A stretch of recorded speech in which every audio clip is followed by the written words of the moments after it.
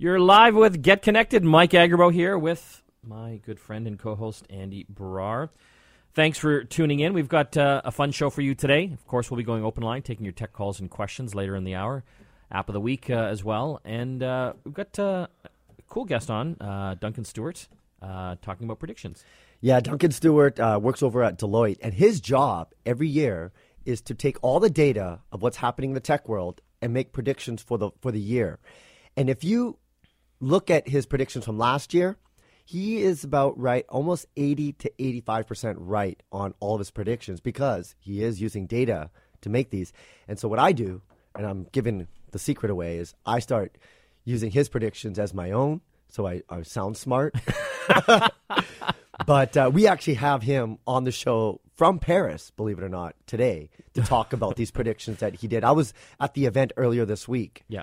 And watched him talk about all these tech predictions, and it's fascinating stuff. I can't wait to talk to him about it. No, I always like hearing these. We go every January to the Consumer Electronics Show, so we get to see a lot of the tech that's out there. But it's always kind of interesting to then think, when will these things take hold? Yeah. If ever, really. Absolutely. So, we're going to be talking about 3D printers, faster internet speeds, all kinds of stuff. So you'll want to stay tuned for Duncan Stewart. He's very entertaining and quite informative as well. I don't know if you saw this news, Andy. Apple released their quarterly results. One of their most profitable quarters ever. One of the most profitable quarters in U.S. history of any company. And everyone's beating on them now because how many iPhones they sell? 74.8 million. Yes, and 74 million, almost 75 million iPhones. And everyone's beating on them now because Apple is saying iPhone sales are going to start decreasing starting next quarter. Well, analysts predicted that, or assumed that they were going to sell 76.3 million. So the fact that they missed that, but yet still had this killer profitable quarter. The thing is, Mike, and the reason why this is a big deal is that Apple, if you look at their revenue, they're an iPhone company. That's where their money comes from. Yes. Now, they've come out with new products like the Apple Watch, which, by the way, they did not reveal how much money they made from the Apple Watch. They kind of just lumped it with the iPad. And analysts estimate, though, it's in the billions. Yeah, but they don't, the thing is, they don't have that new breakaway product that is going to take the world by storm like the iPhone did, like the iPad did back in 2010. Yeah.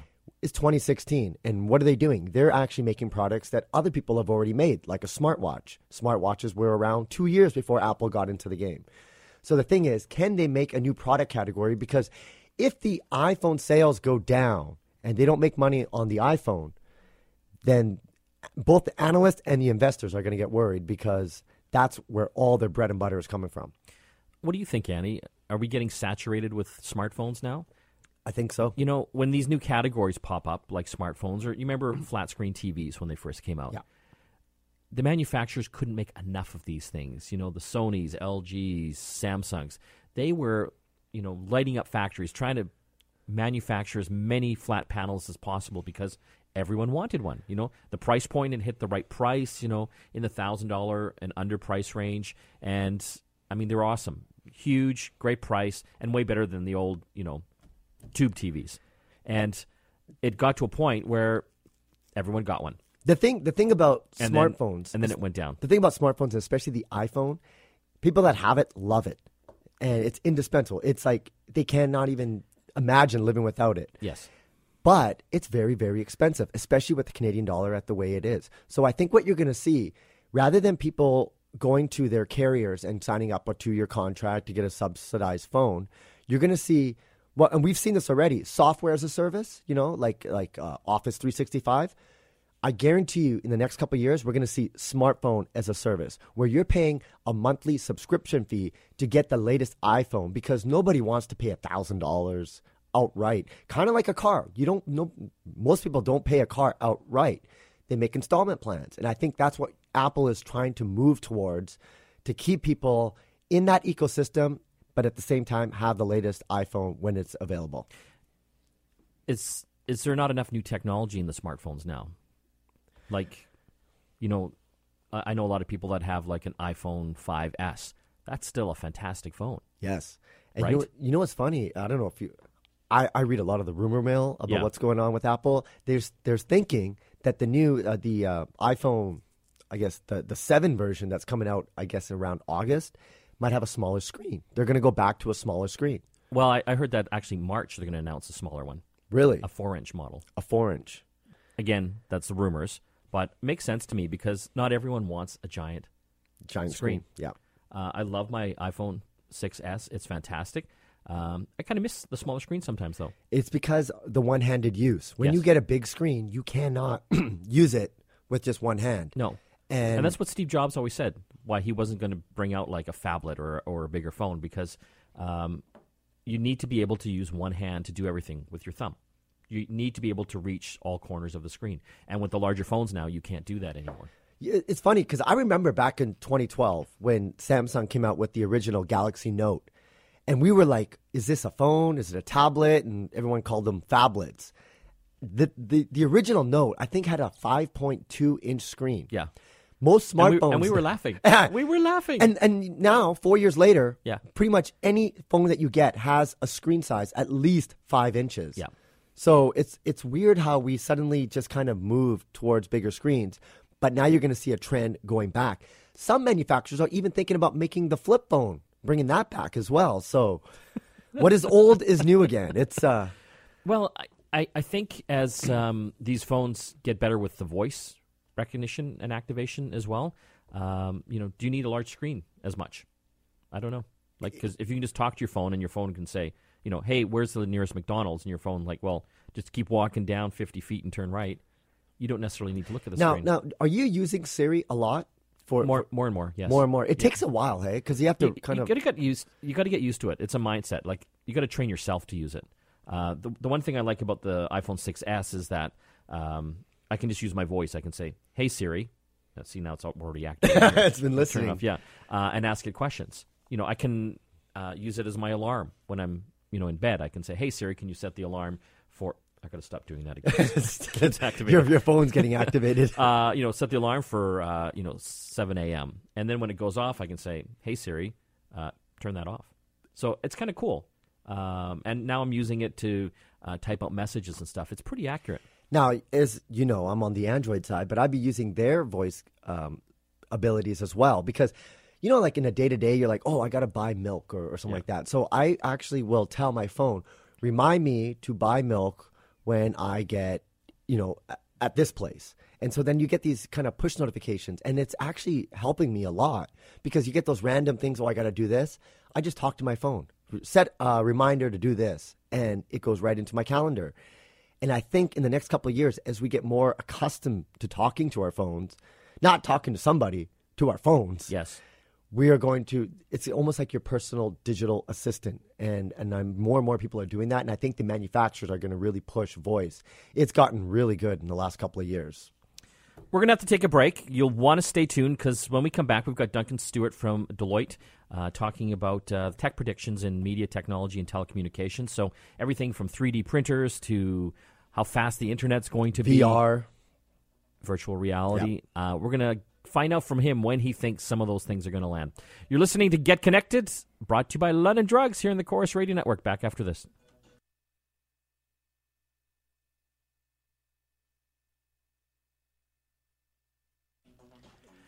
You're back with Get Connected. Mike Agerbo here with Andy Brar on the line. All the way from Paris, we've got Duncan Stewart. He's with Deloitte and here to talk about the top technology, media, and telecommunication predictions coming up in the next year. Thanks for joining us, Duncan. Great to be here. And just to be clear, not Paris, Ontario, Paris, France. Paris. Fantastic. I always enjoy these predictions. As I was telling your listeners earlier in the show, Andy and I and the team, we always get to go down to the Consumer Electronics Show and see all these cool things. But, it takes a while for a lot of these technologies to kind of filter into the mainstream. But, obviously you're covering a wide range here. What are some of the top things that you're excited about? This thing I do for Deloitte, it's called Deloitte Predictions at TMT, that's Tech, Media, and Telecom. We do this every year, been doing it for 15 years now. There's 17 predictions this year. We sort of focused on 10. that probably were the most relevant to Canada. I mean, what's the most important, most relevant? It kind of depends what business you're in or what you're most interested in. You know, the consumer focus, or maybe looking at the hot new device to buy for your kids, or maybe even what technology should your company be using next year. Let's start off with one of the things that's really important, which is mobile commerce. You probably have seen some of the financial results in the last little while, and you know that companies like Facebook and so forth are driving more and more of their revenues from mobile, and we're spending more and more time on our mobile devices. But one of the things that's kind of weird is that although we've used our smartphones to browse, to look at things online, we very infrequently have actually pulled the trigger and bought them. When you take a look at all the people who've ever looked at a checkout form on a smartphone, fewer than 1 in 12 actually ended up buying whatever it was they were looking at. So that's called a mobile shopping cart abandonment, and the issue on smartphones is really bad. What we see occurring in 2016 for the first time is real growth in what we call touch commerce. This is the idea that with a fingerprint or 1 or 2 taps of your fingers, you can auto-populate the fields. Now, this comes from our credit card companies like Visa and MasterCard, but also PayPal does it, Apple does it, even Amazon. There was a statistic I saw last week, something like 20-some million people were using their Amazon account to pay for non-Amazon goods. My phrase for this is that the mobile checkout just got an express line. Very, very cool. But it's interesting, you just saying that people aren't totally bought into it yet? It's still coming. A lot of people worry about security, and they don't enable it. And of course, one of the reasons that mobile shopping cart abandonment is so high is that a lot of the times what we do is we go online. We're in a physical store. We're what's called showrooming. We are checking out the price of the good that's in front of us on our smartphones online, seeing if we can save a few bucks. But one of the problems is, are we saving a few bucks online? What about if you add delivery charges or sales tax? And so sometimes we actually, click on that checkout process on our smartphone just to find out what they call the fully landed price and how it compares to the in-store. And of course, if it's cheaper in-store, then we buy in-store rather than through our smartphone. That's not shopping cart abandonment because of difficulty with checkout. It's because we weren't able to get a deal. What about some of these other payment technologies like Apple Pay and Samsung Pay? Are they relevant yet? What is this? I'm in Paris, so you're hassling me here. Yeah, I am. One of our predictions for 2015 was that we thought that mobile payments on our smartphone, in that tap and go way, you know how your credit card you can just tap and go. Yes. That's using a technology called NFC, Near Field Communications, and me, when I'm in Canada, I must use that 10 times a day. And retailers love that because I move right through the checkout. There's no PIN code. There's no signature. If you're down in the States, you don't need to show ID. It's super fast.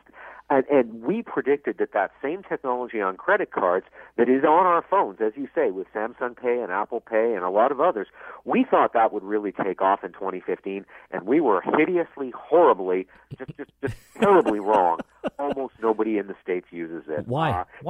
Canada is still early. Yeah. UK low. One number I saw is that of people who have the right kind of Apple phone, fewer than 3% are using the contactless payment.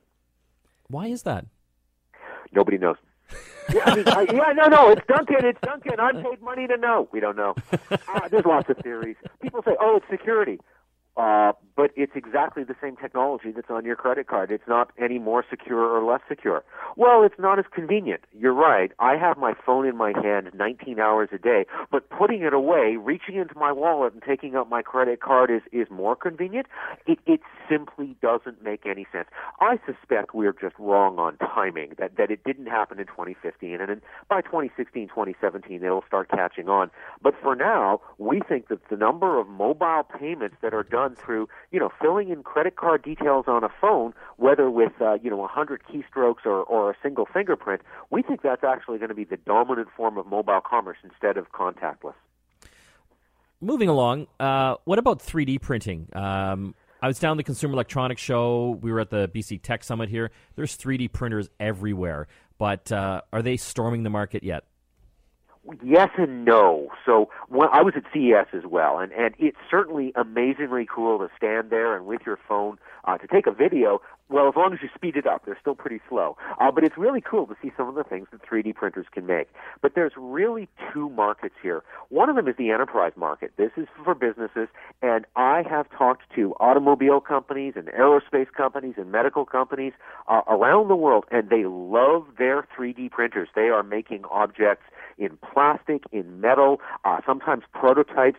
One of my favorite examples is doctors at hospitals print out models of like a child's head with tumors and nerves and the blood vessels, and they then practice doing the cancer surgery on the plastic model 15, 20 times, getting it right, so that when they actually operate on the real kid, the operation goes much more successfully. I think that's a brilliant application. But that's all at the enterprise level. When we look at consumer 3D printers, despite all the hype at CES, this technology is not going forward, it's going backward.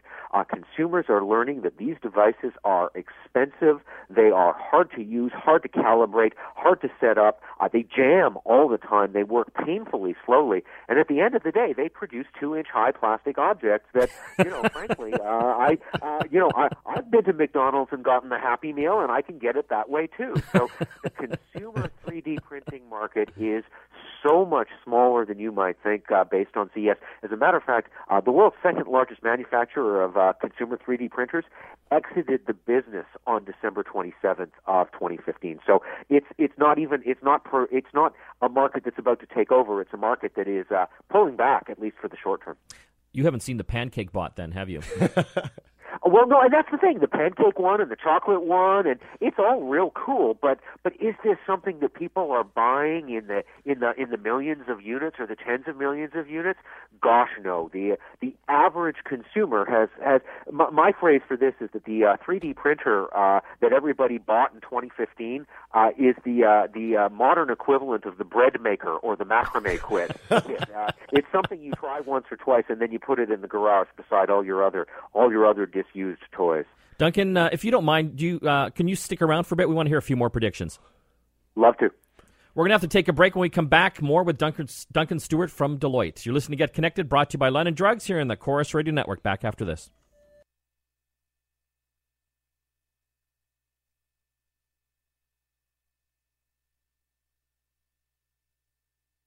You're back with Get Connected. Mike Agerbo here with Andy Barrar. We're broadcasting live across the Chorus Radio Network throughout Canada.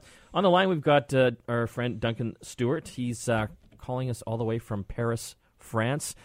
Thanks for hanging on the line there, Duncan. Happy to still be here. Fantastic. So we've been talking about Deloitte's predictions for telecom, media, technology. Let's keep going here. What about 4K? A lot of TVs being sold that are 4K, which is ultra high definition. I think the broadcasters and content still trying to catch up. We're seeing companies like Netflix and YouTube offering it. But how's the internet speed going to keep up with that? Well, there's a couple things going on.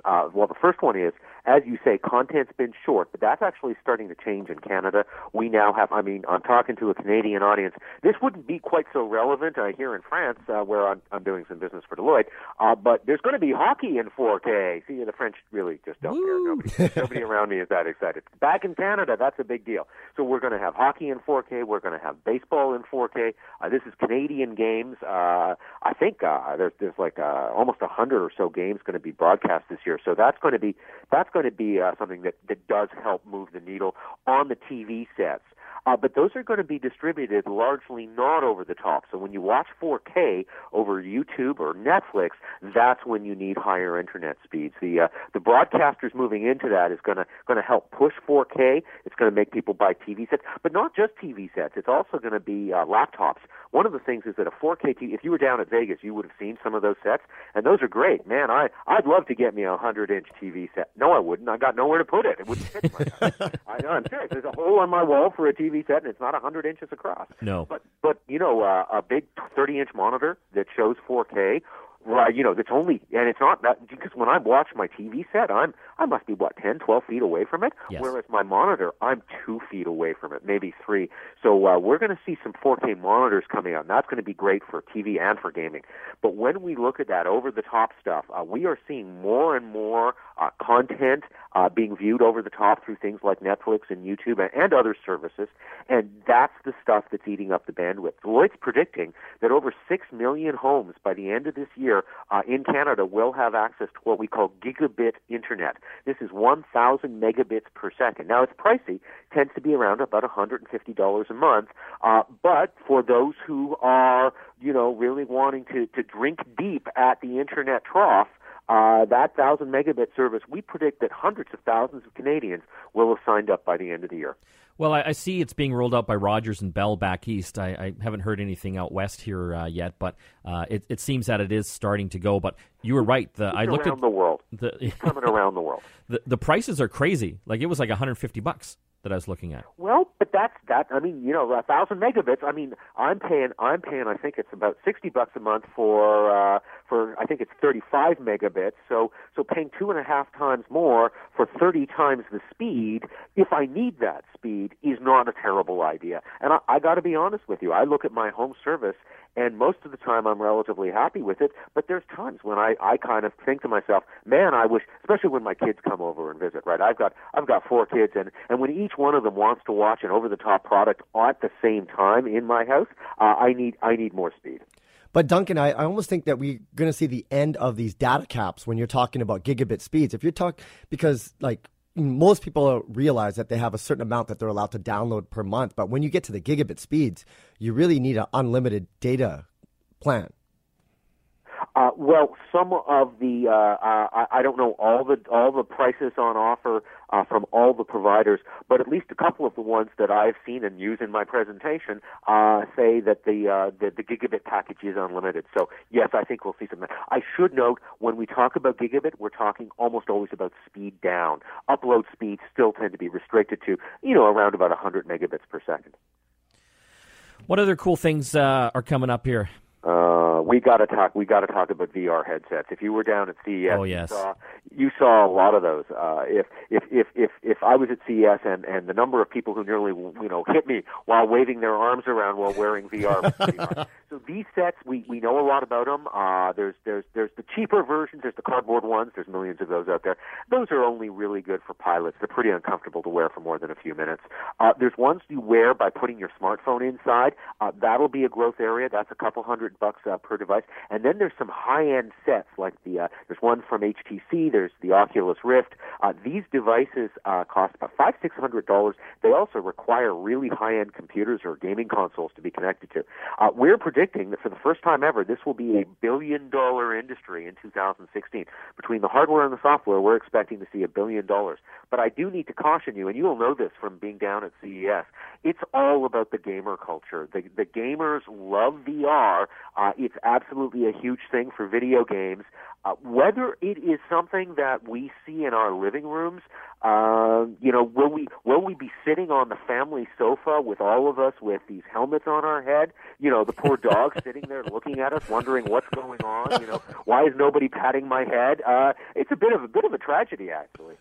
Duncan, I tried it down at CES. I tried the HTC one, and you're right. Like, this is the first time that I've tried on a VR headset, and I thought, this is going to go. This is going to go big. Like, it was just amazing, the experience. So I'm fascinated to see how fast it takes off. And you're right, it's the gamer culture, but will it hit mainstream is a big question.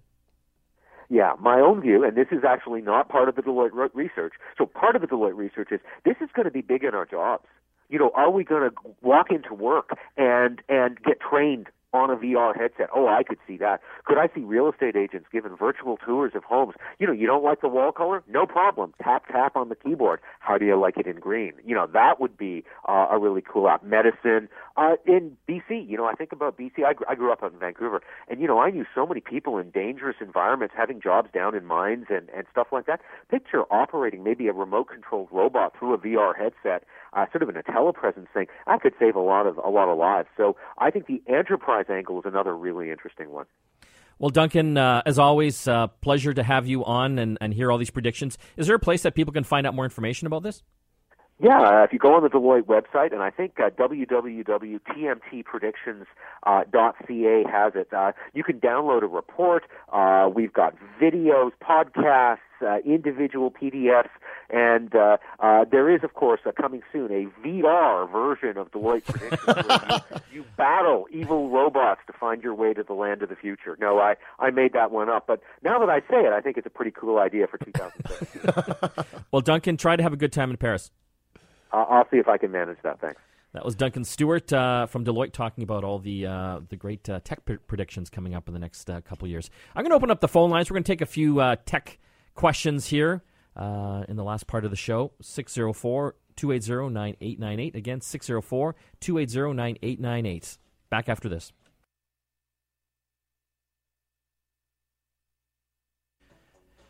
You're back with Get Connected. Mike and Andy here. We're taking a few calls. We're going to jump to Don. Hi, Don. Hi there. Hi. Hi. Yeah, I read online that Google's doing some preliminary testing on not having to sign on with a password. I don't know exactly how it works or what the deal is or what the advantages are or the security. Do you have any insight into that? Yeah, it's interesting. Obviously, passwords run our lives now for everything on smartphones to get into different websites, online banking. And we're horrible at it. Yeah, I mean, my password sucks. And you're supposed to change them all the time, and they got to have different numbers and characters. And you're not supposed to use the same one for different websites. So, I look forward to the day where I don't have to use passwords. But Google's working on this. It is a trendy thing of basically eliminating the passwords from our lives. And we have technology that can do that. And a lot of it comes through biometrics. And if anybody that has an iPhone, you can unlock your phone now with the touch of your finger. Yes. So they're trying to use that. And not only that, but your voice. You want your phone to be able to recognize your voice. But it takes time. So what Google is trying to experiment is what they call a trust score. So they take all this data and then they go, yeah, I think that's you. But a lot of it's going through biometrics. There's a Canadian company that is making this little, it's like a bracelet. And what it does is it tracks your heartbeat. And apparently, all of us, the rhythms of our heart are unique to us, just like the fingerprint on our hands. And they're using that technology. So you have this bracelet, and every time you grab your phone, it's using, through Bluetooth, it understands going, yeah, that's you because I know the way your heart beats. And then it just unlocks your phone. And so they want to make this and scale it. So in the future, you want to unlock your car, you put your hand to open the door, and that bracelet is communicating with your car. It goes, yeah, that's you because I know your heartbeat and the rhythm patterns, unlocks that. So we might see soon the end of passwords. It's the big trend thing right now, but I think we're still away. Anybody that is using passwords, we have that two-step authentication where if you try to log in, say on a device that you don't normally use, Google will send you a text message on your phone going, is that you? And you go, yes, it is. I recommend that everybody put that on different sites and stuff that they need it. But in a couple of years, I think the password is going to be gone like the dodo bird. I'm going to jump here to, is it Yvonne? Yes, it is. Hello, Mike. Hello. I'm thinking of getting a new laptop because my poor old Toshiba has really had it. But when we've been looking at them, new laptops, we've noticed that they're doing away with the C drive. I mean, what's the thinking behind that? The CD-ROM drives, you mean? Yeah. Yeah, it's because that all the software and everything that you can get for computers now can be downloaded through the internet. So you don't need to go into a store anymore and purchase a box of software. You can just go to the company's website and basically click on the download link. So I know it's kind of weird when they do away with some of these things, but at the same time, I can't even remember the last time I even thought that I needed to use the CD drive. Oh, I use it to play my CDs. Oh, you do? Yeah. Yeah, and the other thing is the mouse pad. The one I got is still got the two buttons at the front, then the mouse pad behind it, and now we noticed it's all one. Yes. What do you think about that? That's the way they're all going as well. So it's a bit of a it? change, yeah. So basically, you've got to press down on the pad, and that's the whole pad is a button essentially. So it just takes a bit of getting used to. Yes, it's different, but I think that's something you can get used to. You can still get laptops that have the CD DVD drive. So if you go down and visit like a London Drugs, they've got a fantastic selection down there, and those guys, I love them because they know what they're talking about, which is great. So I know there are still a lot of selection as far as laptops that do have the CD drive. But you know what I would recommend? Check out some of these music streaming services now as well. Just not Songza. Not Songza, because that's gone. Google Music, Spotify. These are great services where you'd have access to literally millions of songs. They're about $10 a month. It's like a subscription, but it's kind of fun because you get to explore all different types of music. Plus, you can use the free version, and they'll play a little commercial between that, so you don't have to pay. Yeah. But I'm going to warn you, because I was the guy, I'm never going to pay for streaming services, and then I got 3 months free. And once you go and you get that experience of being able to play basically any song you could ever think about and have at your fingertips, it's hard to go back to the free version and listen to those commercials. You get so much value. It's kind of like Netflix, Once you subscribe to Netflix, most people don't leave it because it's just so convenient and it's just great value for what you pay for. Yeah, Yvonne, I recommend trying these music services. They're fun. There's millions of songs. It's pretty inexpensive, $10 a month, so cheaper than a CD. And you get access to all sorts of different great playlists, and I love it. We are going to have to take a break. When we come back, App of the Week with Christina. You're listening to Get Connected, brought to you by London Drugs here in the Chorus Radio Network. Back after this.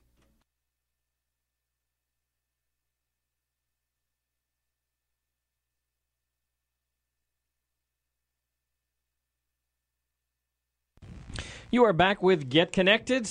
It's that time of the week. We've got Christina in studio to give us the latest hot app.